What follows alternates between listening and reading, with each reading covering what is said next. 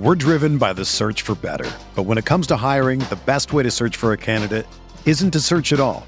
Don't search, match with Indeed.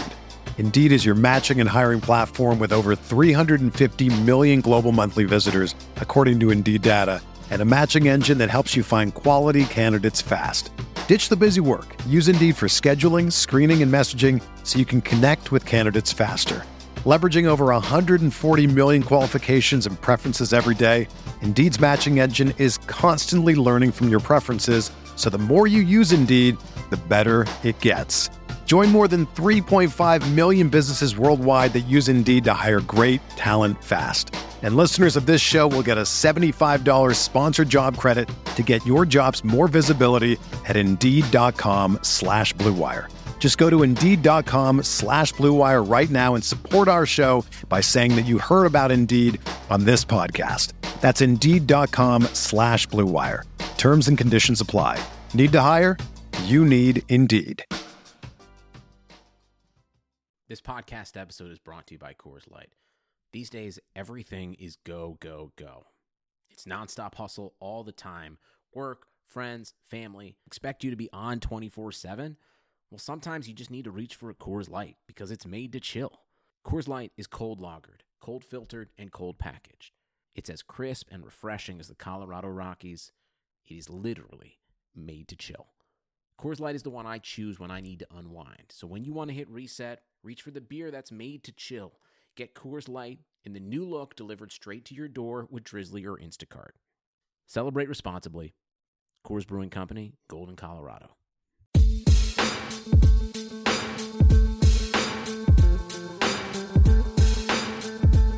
What's going on, everybody? Welcome back to Candlestick Chronicles, the 49ers podcast on the Blue Wire Network. My name's Chris Biederman. I cover the 49ers for the Sacramento Bee.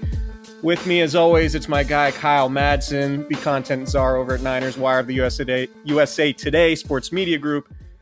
Kyle, what's going on, buddy? Not much. Trying to stay out of the heat. It's been super hot in Sacramento the last few days. It's just been like 95 degrees by 11 a.m.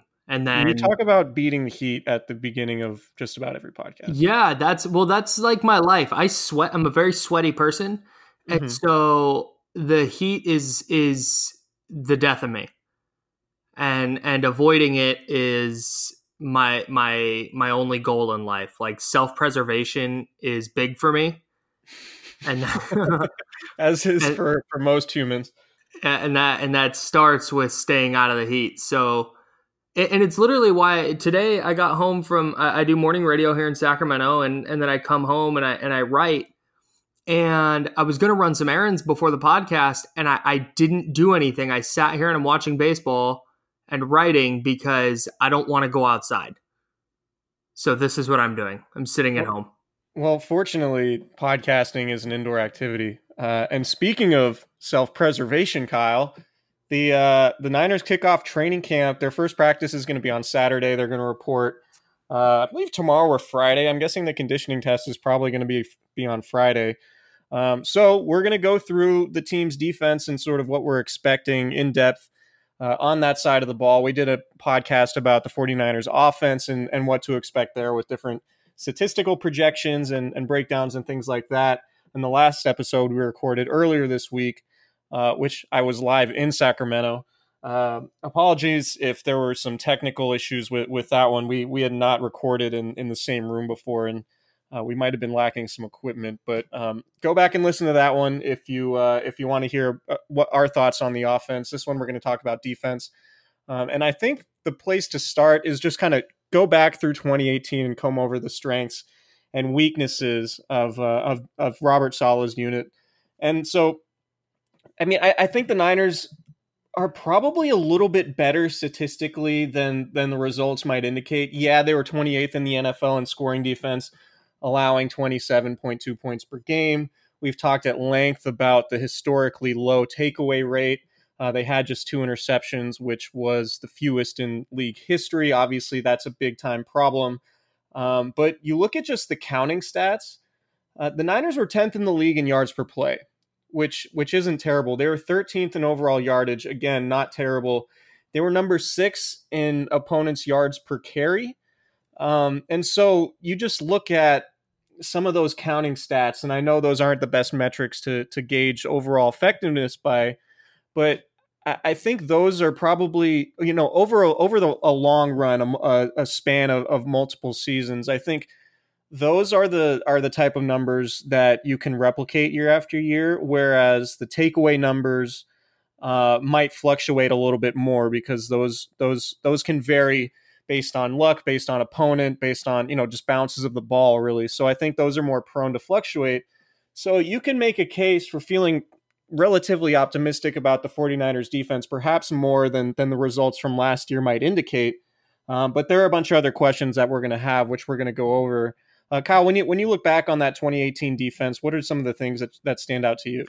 I think the two things that stand out the most are the way injuries impacted the secondary, because that's a unit that they talked all year about the communication issues they had. And, this big play happened because of a communication breakdown. And late in a couple games, they gave up late touchdowns, and they always blamed the communication. And I think that ties directly to coaching a little bit for sure, but more so to the lack of playing time a lot of these guys had together. There wasn't a game where the same two cornerbacks and two safeties and slot corner were on the field for the entire game. And that's a problem. And I think that should fix itself a little bit this year. But the bigger thing that stands out, the thing that the Niners really went out and set out to fix was the lack of a consistent pass rush off the edge. DeForest Buckner was really good last year, but they didn't have a consistent, just kind of game-wrecking player. And John Lynch mentioned that last year, that adding a game-wrecking player would be huge. And I think that they did that with Dee Ford and Nick Bosa, and having two players on the edge who could potentially wind up in the 12 to 15 sack range can completely flip the 49ers' fortunes defensively, both in the turnover category and in third down rate and in red zone defense. Like it just makes them better all the way around. Yeah, so to your point, they started 8 different combinations at safety, 5 different combinations at cornerback. I'm looking at their starting lineups from the entire year last year, and I mean, there really wasn't many instances where the same 4 guys started consecutive games. I don't even know. I mean, Richard Sherman, Ahkello Witherspoon, Marcel Harris, and Antone Exum Jr. Had a 2-game stretch late in the year. Early in the year, Sherman, Witherspoon, Tart, and Colbert. But wasn't and you just have to go through. It's like there was essentially a different starting secondary every game because of all those different combinations. So I do think, to your point, that was pretty crucial in the issues the secondary had. But on the other hand, it's not like they have a totally loaded secondary even when all those guys are healthy. And I think one of the bets the 49ers are making this year is that continuity is really going to rise the level of that unit, and on top of, the additions that you mentioned with the pass rush. Yeah, and that's where I think the biggest questions are going to arise, and we'll dive into the secondary a little bit later, but the lack of attention on the secondary this offseason could really prime them, I think, to kind of repeat some of the issues they had last year, whether it's communication or misplays or lack of interceptions. Both their interceptions came from safeties last year. It's Jaquiski Tartt and Antone Exum. So they're really setting themselves up to not have a dramatic turnaround defensively by bringing back that same group. But on the other hand, if they do get that pass rush, they need those guys to be average if the pass rush is going to produce like they think it will. Yeah, so the major changes that the defense made, obviously drafting Nick Bosa number 2 overall. I think you and I both have said multiple times that we thought he was the best defensive player in the draft. And just in terms of overall fit for what the 49ers need, they've lacked an edge pass rusher. Really, Ronald Blair was probably their best edge rusher these last couple years when Cassius Marsh was really also one of the featured guys who's now back in Seattle because the 49ers didn't prioritize bringing him back at all. And so you bring in Dee Ford, who was, one of the best, if not the best, at least from a statistical or analytical standpoint last year, and as an edge rusher in terms of forcing fumbles, creating turnover-worthy pressures off the edge. So between those two guys, the 49ers are looking at a pretty substantial upgrade at defensive end. And what I'm interested to see is how exactly it all shakes out in terms of playing time. So you're going to have some former first round picks sitting on the bench. Eric Armstead is probably not going to play on base downs, or maybe he's going to be part of the rotation. I would guess. Same with Solomon Thomas. DeForest Buckner is probably going to be at 3 tech, playing over left guard. I would say just about as often as possible. And then, do they rotate in Armstead at nose tackle? Is he going to play nose tackle at all in base? I kind of doubt it. I think that's going to be Sheldon Day or DJ Jones. Is Solomon Thomas going to play edge at all in obvious rushing situations like he did last year and then kick inside and passing downs? Is he going to get more playing time than Armstead in those situations? It's really going to be a big year for Thomas. And I think Thomas could be a real barometer in terms of the overall effectiveness of the pass rush too, because if you look at his potential role as a 5th or 6th guy, if he has something like 5 or 6 sacks, which I think is certainly in the realm of possibility, as somebody who could bounce back after really struggling last year for a myriad of reasons, which we've talked about and it's been written about at length, dealing with his family issues off the field. I think Thomas could be the type of player to where you look at his production and I think you could relate it to the defense overall. It could be a significant indicator, because if he is somebody as a rotational guy who could come in and add 5 or 6 sacks, and I think you look at the pass rush and say, wow, they're probably going to be pretty good, because if that's what they're getting from him, then I would think Ford could be up there in conversation for double-digit sacks. Bosa clearly has the talent to be that guy, but we don't know if his health is going to permit it. We don't even know when exactly he's going to show up for training camp, because as we're recording this on Wednesday afternoon, he remains unsigned. And of course, you remember his brother held out for about a month when he was drafted 3rd overall by the Chargers back in 2016. So given that both the Bosa brothers have the same representation at CAA, which Solomon Thomas had, Thomas got signed. I think he signed the morning of the first practice of training camp, and he ended up running out onto the field as his teammates were stretching. So maybe we're going to look at a scenario like that, and Bosa doesn't miss much time. We'll have to see. I honestly haven't heard anything. I have no idea what to expect in terms of the timing from Bosa and when that deal is going to get struck, if it does get struck anytime soon. So yeah, I mean, overall, I think the defensive line is clearly the strength of this team. And if you expect the 49ers to contend for a playoff spot, the defensive line has to play well. It has to carry the load for the secondary, or at least set the secondary up to be in much more favorable positions to succeed. I think the 49ers defense overall really suffered too from the offense's inability to hold onto the ball. The Niners were 30th in the NFL in turnover rate offensively, which obviously didn't put the defense in good spots. And the fact that the defense couldn't take the ball away at all proved to be super problematic and led to those super high scoring totals. So if the offense cleans things up, doesn't turn the ball over, holds onto the ball a little bit longer, I think you could expect the 49ers to be better in the red zone defensively, which is another area they struggled badly last year. They allowed touchdowns on 65.5% of opponents' trips inside the 20. That ranked 26 in the NFL. Conversely, the 49ers were the worst red zone scoring team offensively. Obviously, without Jimmy Garoppolo, that's going to be problematic too.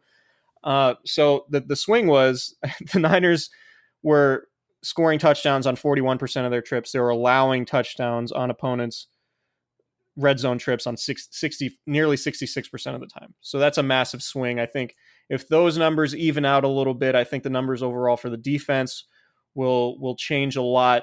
And I think they could, if the pass rush is as good as we all think it could be.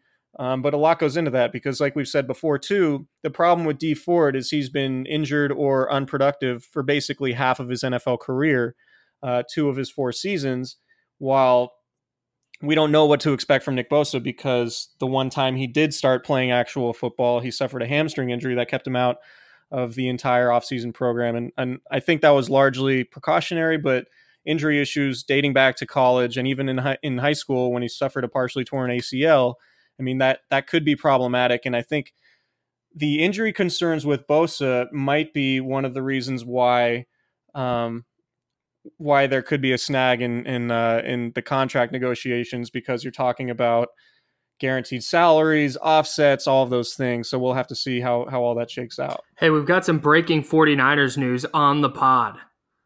I just saw that email. You want to make this big announcement? Yeah, I'm going to, because you want to talk about pass rush. Well, the 49ers just bolstered it. They have signed defensive lineman Demontre Moore, a former New York Giant and a former member of the San Diego Fleet, I believe, in the AAF. The Niners actually had signed him earlier this offseason and then released him.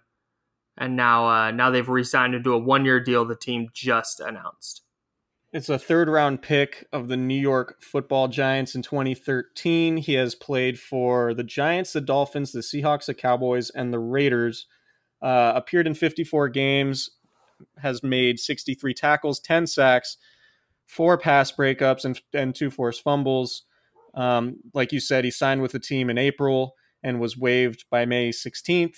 So the 49ers have roster spots available at the moment because Bosa and wide receiver Deebo Samuel have not signed their contracts.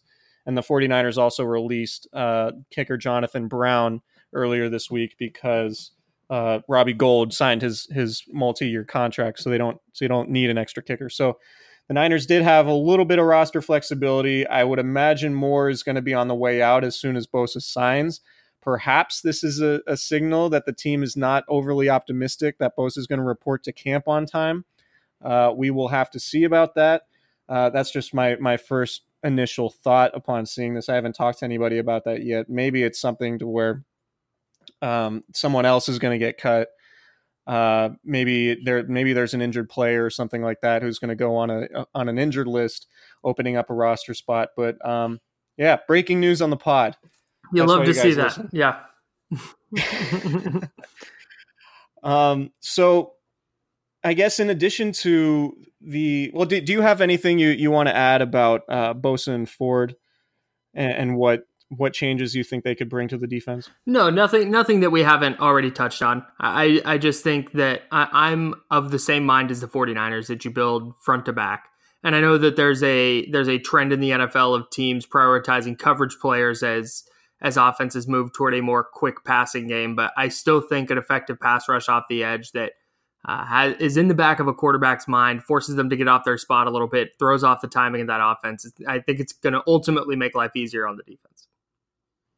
And one of the big changes too is this whole wide 9 thing. So yeah, let's talk about that. So just to explain sort of how that aesthetically is going to change the defense, you're going to have the defensive ends line up a little bit wider outside of the tackles. And we've touched on it before, but what that does is it makes more of a direct angle to the quarterback for those guys. So instead of lining up a little bit further inside and then trying to beat offensive tackles by winning with speed and going around them, if you widen those guys out, you can go more at a straight angle towards the quarterback, which means you might have more pass rushing moves at your disposal. So one thing John Lynch talked about at the Combine was wanting a defensive end who had power. And that was before drafting Nick Bosa. And Nick Bosa obviously fits that in spades, right? He's a powerful defensive end. He uses leverage really well. He's probably more apt to win from a wide 9 position than he would by using, pure speed and athleticism to win around the edge. Like some speed rushers like Von Miller is probably the most classic example as somebody who's just crazy athletic who can win with burst off the edge. It's not to say Bosa doesn't have burst, but it probably better suits his skill set to be able to win in a multitude of ways rather than just trying to go outside and win with straight speed. So that's really going to change what the 49ers do from just a linebacker standpoint, because you're going to have wider gaps between the guards and tackles offensively, which could create running lanes. And what the 49ers are going to do is, in base situations at least, is have 3 linebackers at the second level of the defense, whereas they've typically had 2 the last 2 seasons, with their Sam linebacker setting the edge essentially as a 5th defensive lineman, which is why the 49ers technically ran a 4-3, but it was more aligned like a 3-4, where you had an outside linebacker setting the edge. And this year, it's going to be those defensive ends are going to be the ones responsible for setting the edge, which means the linebackers on the inside are going to be more responsible in terms of filling those running lanes. So it'll be interesting to see how Fred Warner and Quan Alexander handle those types of responsibilities, because, like we mentioned earlier, the Niners had a pretty good run defense last year, just in terms of overall efficiency, allowing just 4.1 yards per carry. That was 6th best in the league. They were 12th in Football Outsiders rushing DVOA. Right. So it'll be interesting to see how much that changes. I think the Y9 just sort of overall within the league is sort of polarizing. I think there are some people that swear by it, and I think there are others that don't really like it so much, because it does create those lanes that could be more difficult to fill in terms of the run game. And we also know that the 49ers at safety are going to be more interchangeable. So it's not going to be the classic strong safety in the box, the one gap look for everybody in the defensive front. They're going to be more versatile. So you're going to have maybe the free safety play in the box while the strong safety is going to be deep, or maybe you're going to have 2 safeties deep more often. I think there's going to be a lot more pre-snap disguises going on this year, and you're going to see more versatility out of guys like Jaquiski Tartt and maybe Jimmy Ward if those 2 can stay healthy, and that's obviously a big question mark. So in terms of going front to back, there are going to be some pretty significant aesthetic changes in terms of what the Niners are doing. And when you look at Quan Alexander's somebody who's 227 pounds or whatever, Fred Warner's obviously not known for being a big hulking guy. He was really coveted by the 49ers because of his athleticism and pass coverage. And one of the things that Robert Saleh said that Fred Warner needed to improve upon was playing with more force, just in terms of tackling, hitting somebody and making him go backwards instead of allowing that ball carrier to go forward. So obviously, when you hear something like that, you think about the running game. Well, now you widen out these defensive ends, and you're going to need those linebackers to play with more of that force that Saleh was talking about. Can they do it? Is the running defense going to take a step back off of that 4.1 yards per carry they allowed last year, because there are going to be fewer bodies in the box, and these guys are going to be more responsible for covering space? On the other hand, maybe that leads to them being better from a pass defense perspective, which is obviously way more important and more valuable in today's NFL, because teams are passing at 60, 65, some teams 70% of the time. So it is, how are those changes going to balance out in terms of, our team's going to look to run the ball more against the 49ers, and is that going to take them out of what they want to do? It'll be interesting to see how that all shakes out. But those are some of the major differences we're going to see from the defense in 2019. Yeah, that's going to be, because in a league where so many teams are shifting toward being kind of more spread, pass heavy, if you're going to force teams to beat you with the run, I think that's probably a preferable outcome, especially if you didn't go about improving your secondary in the offseason. But I could totally imagine after week 5 and the 49ers have gotten gashed for 200 rushing yards a game, people calling for a change on the defensive line. Ultimately, they have to get to the quarterback. Like that's what's going to matter. And if the wide 9 helps them do that, I think that it's going to be an effective tool on the defensive line.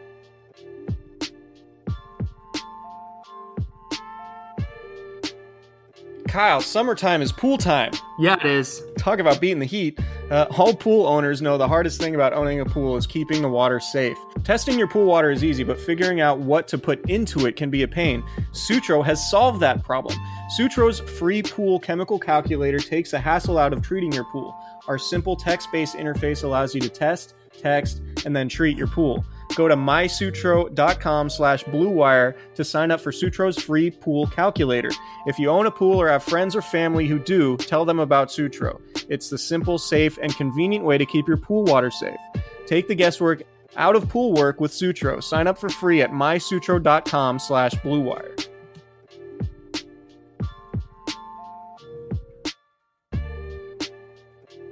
So we've talked about the secondary probably as much as anything else on this pod, really, because the 49ers really decided not to make any significant adjustments despite struggling back there, particularly with injuries. And like we said, 5 different combinations of cornerbacks throughout the year, 8 different combinations of safeties, has basically led to countless of combinations throughout the season in the secondary. And really, the only significant changes that we can mention are signing Jason Verrett, who didn't play last year because of an Achilles tear and has played in just 5 games since 2015, and moving Tarvarius Moore to safety, which may or may not be permanent. Kyle, what are you expecting from these guys? Because, I mean, when I look at it, I really have a hard time feeling confident that this secondary is going to make such a leap, basically because outside of Richard Sherman, there really isn't a sure thing in terms of somebody you can rely on who's going to be healthy for at least the majority of the season. Yeah, I think really the only guy that you can circle, the only 2 guys that you can circle and mark down as reliable are Ahkello Witherspoon and probably Antone Exum. I think Exum is a good backup option just because he can kind of do a little bit of everything in the back end of the secondary, but I don't think he's a 16-game starter. Witherspoon, we've seen him play at that level more than we've seen any other of the defensive backs play at that level. And I think that if he comes in and fixes some of the things we talked about in an earlier podcast, I forget exactly when, we talked about him trying to make too many plays and not sticking with his responsibilities, and he got beat a few times because of it. If he can come in and do that, I think he has the talent to be a fine starter in the NFL. He may never be an all-pro, but he can start 16 games on a good defense. I don't know that you can say that about anyone else in the secondary. So that's really going into training camp. That's really all I care about defensively.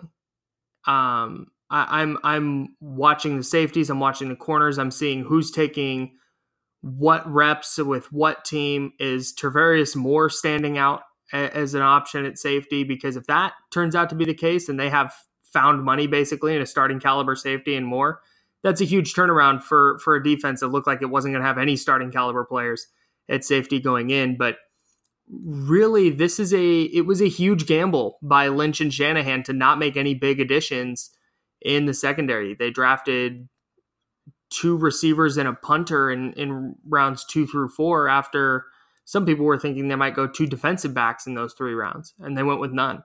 So this is a big time gamble, and I'm not so certain that it's going to pay off.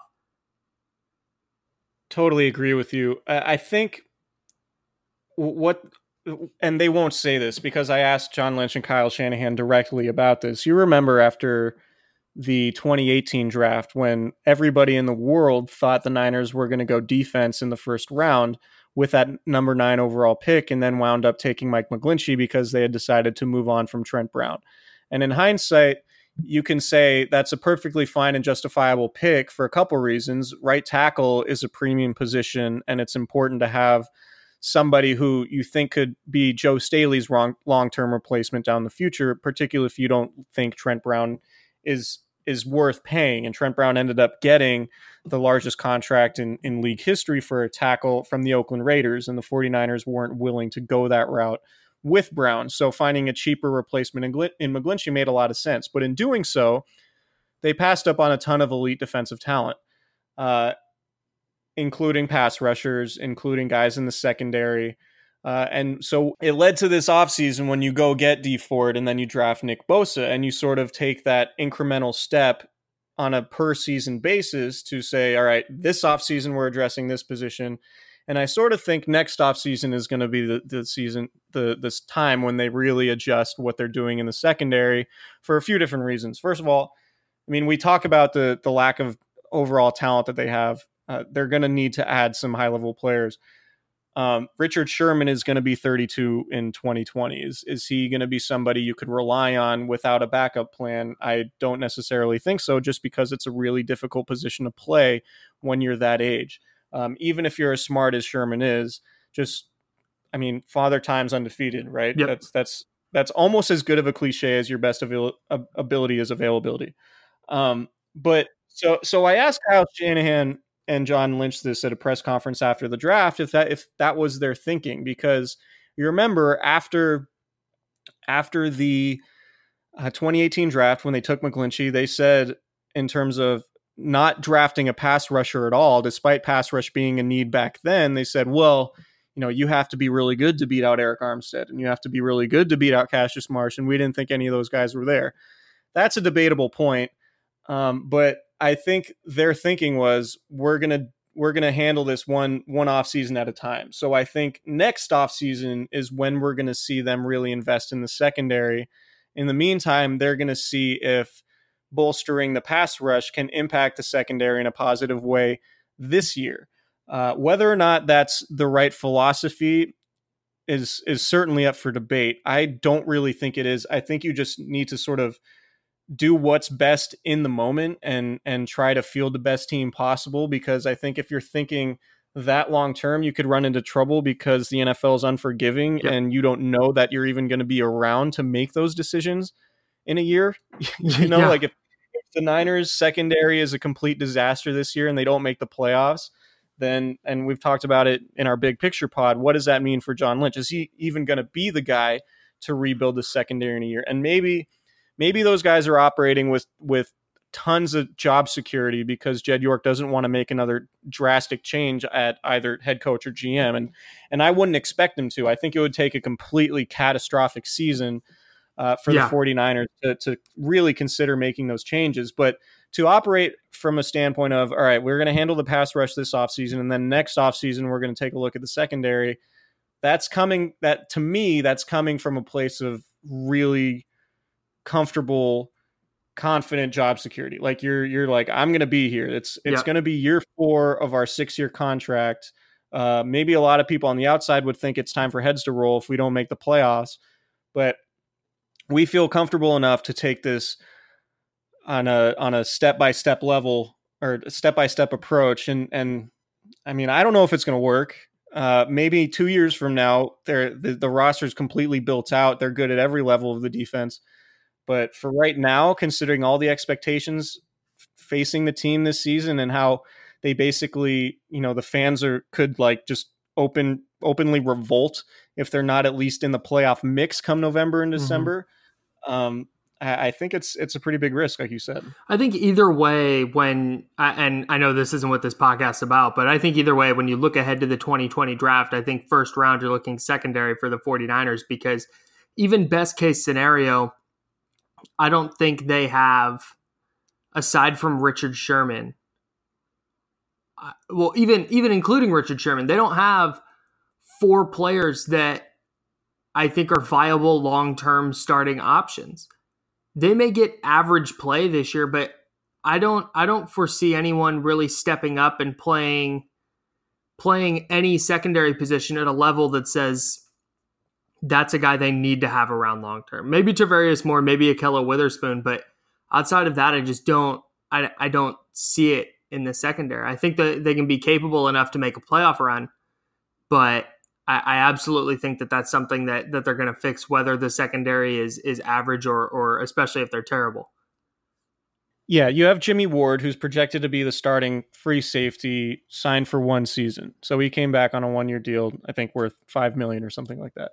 Jaquiski Tartt is signed through 2020, so he has 2 more years left on his deal.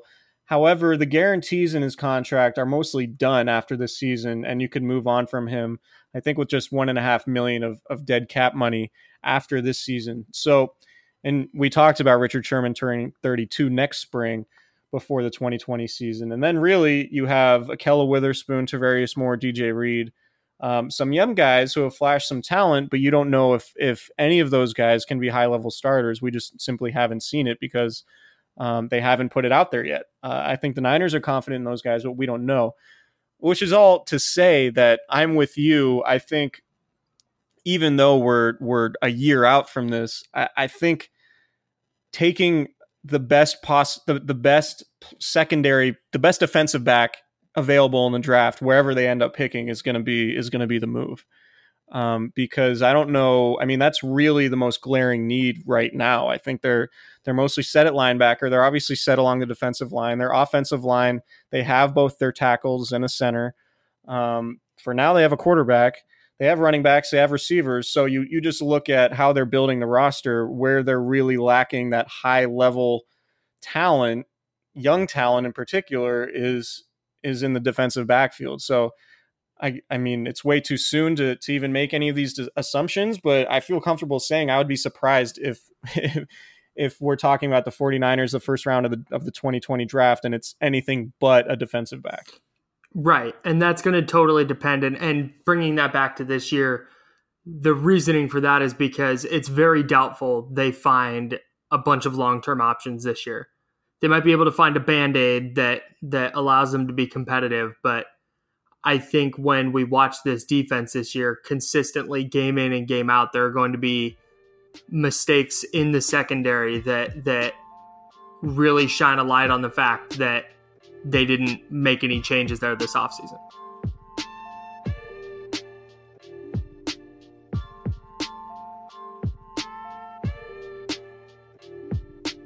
Hey, Kyle, look at the world's tech leaders and high-growth startup CEOs. I bet you wonder how in the world they have that kind of inexhaustible energy to do what they do. The answer will surprise you. The latest trend with top tech leaders is sleep optimization. While most Americans are not getting the sleep they need, tech founders and CEOs are optimizing their sleep to perform at peak level every day. The first step, the Pod by 8 Sleep, the ultimate sleep machine. The Pod is the first and only high-tech bed designed to help you achieve peak mind and body performance. Are you looking to sleep deeper? The Pod dynamically adjusts the temperature on each side of the bed so you're comfortable all night. Do you want to know your sleep intel? The Pod tracks your biometrics while you sleep with no need for wearable technology. Do you want to sleep better? Enjoy personalized programs and coaching designed by experts guiding you towards true sleep fitness. Because the better you sleep, the better you everything. Try the Pod for 100 nights, and if you don't love it, we'll refund your purchase and arrange a free pickup. Only at 8sleep.com/bluewire. They already sold out the first 2 batches, so they're going fast. For a limited time, get $150 off your purchase when you go to 8sleep.com/bluewire. That's EIGHT sleep.com/bluewire.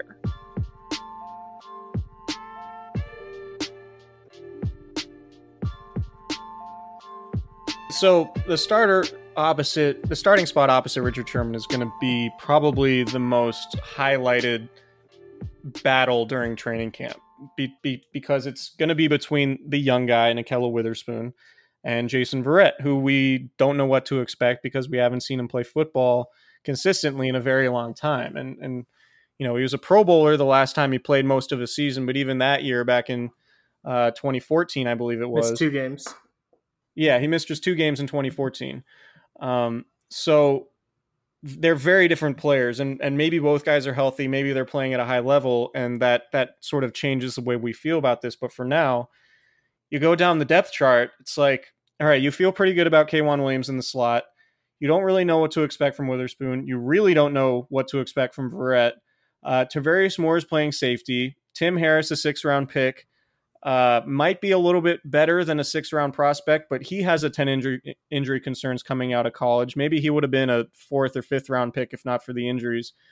Greg Mabin hasn't shown much. Dante Johnson, obviously, back with the 49ers after bouncing around last year, not getting on the field, playing for 3 different teams. And then you have Emmanuel Mosley, Tyree Robinson, and Alex Brown. I mean, it's hard to feel great about that cornerback group. And but perhaps Witherspoon and Verrett can get the most out of each other because that is going to be a hotly contested battle. And really, like, you look at this roster and the starting lineups.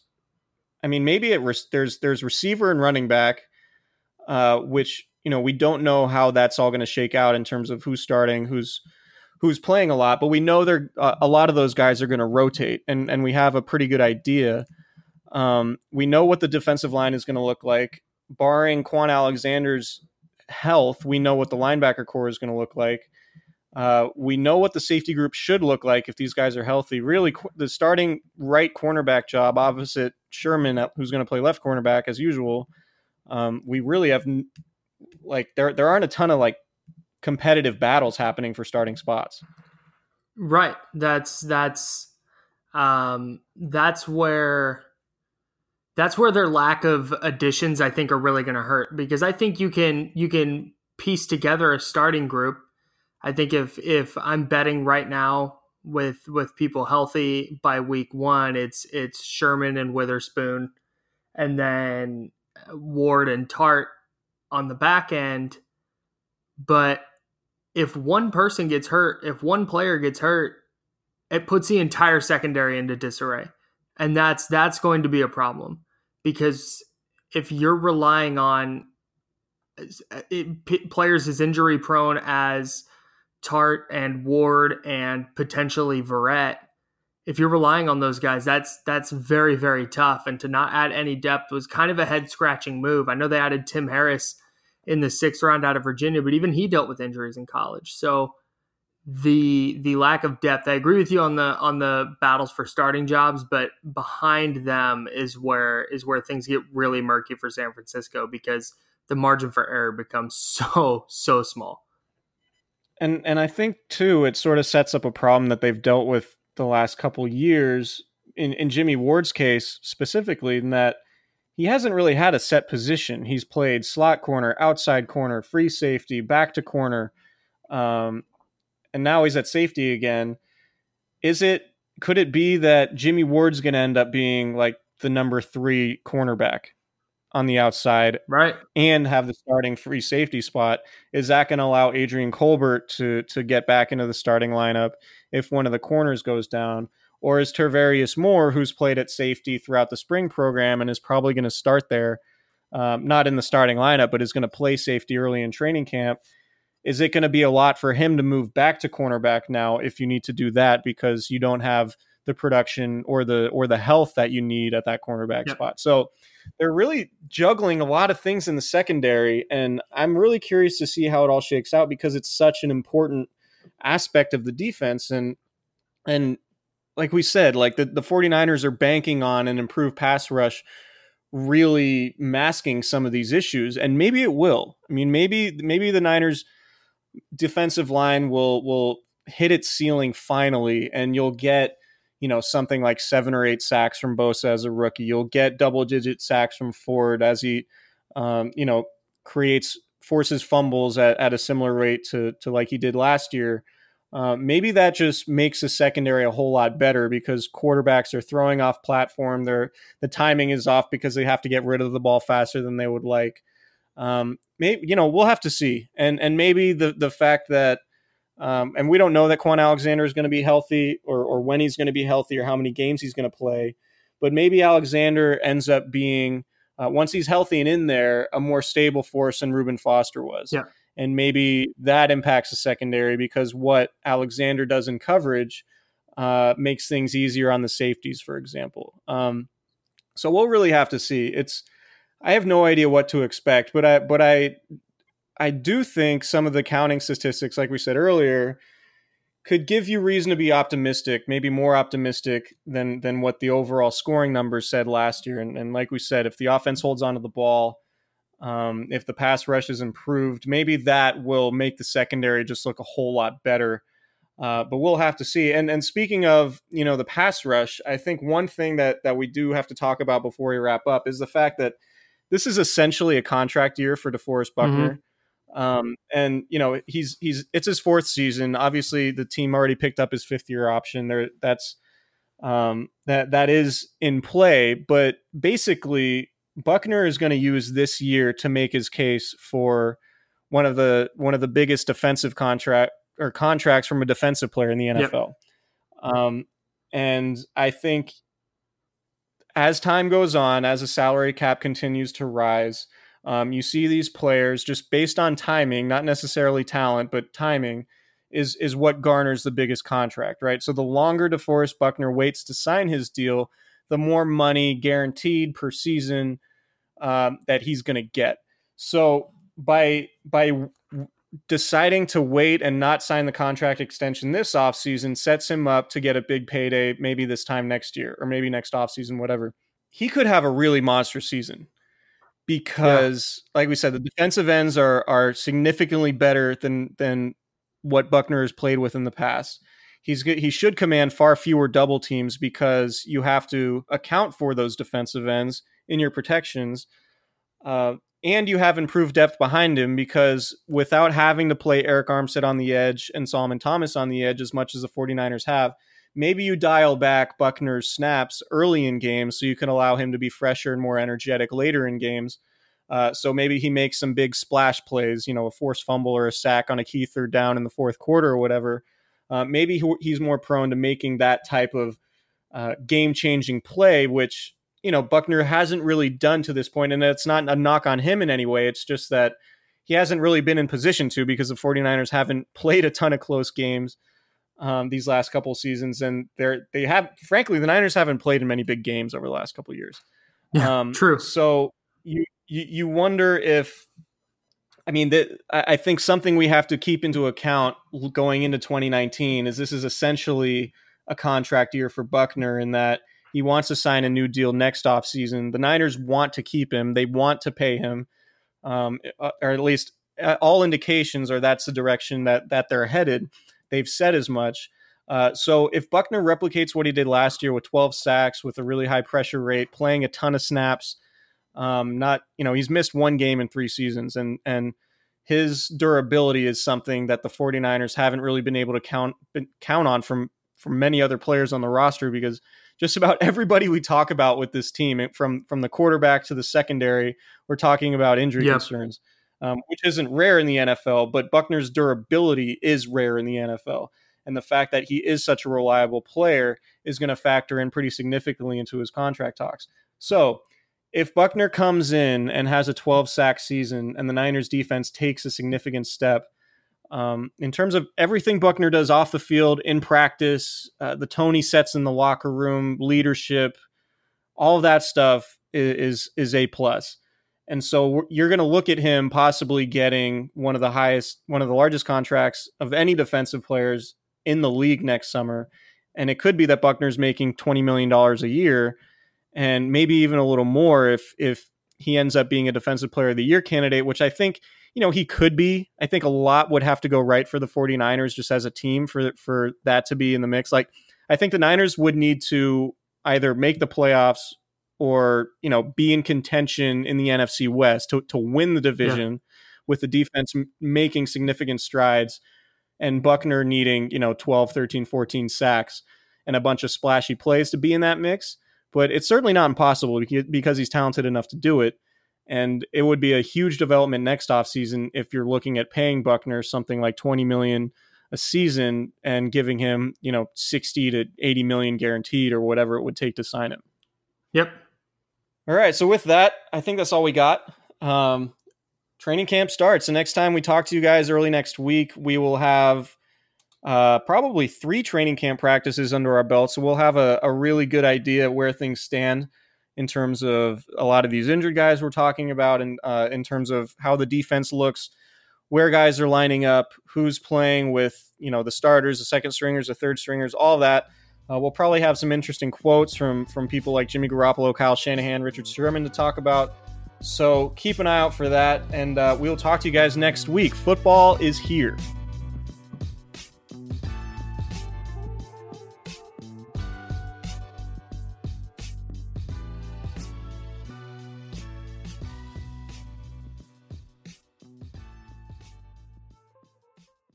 When you make decisions for your company, you always look for the no-brainers. And if you have a lot of mailing and shipping to do, Stamps.com is the ultimate no-brainer. It streamlines your process to make your business more efficient, which makes you less busy. Mail checks, invoices, legal documents, books, and everything you need to keep your business running with Stamps.com. Seamlessly connect with every major marketplace and shopping cart if you sell online. Schedule package pickups through the dashboard and automatically see your cheapest and fastest shipping options from different carriers, with rates up to 89% off USPS and UPS rates. And with the Stamps.com mobile app, you can take care of mailing and shipping wherever you are, even on the go. Make the same no-brainer decision as over 1 million other business decision makers with Stamps.com. Sign up at Stamps.com with code PROGRAM for a special offer that includes a 4-week trial, plus free postage and a free digital scale. No long-term commitments or contracts. That's Stamps.com, code PROGRAM.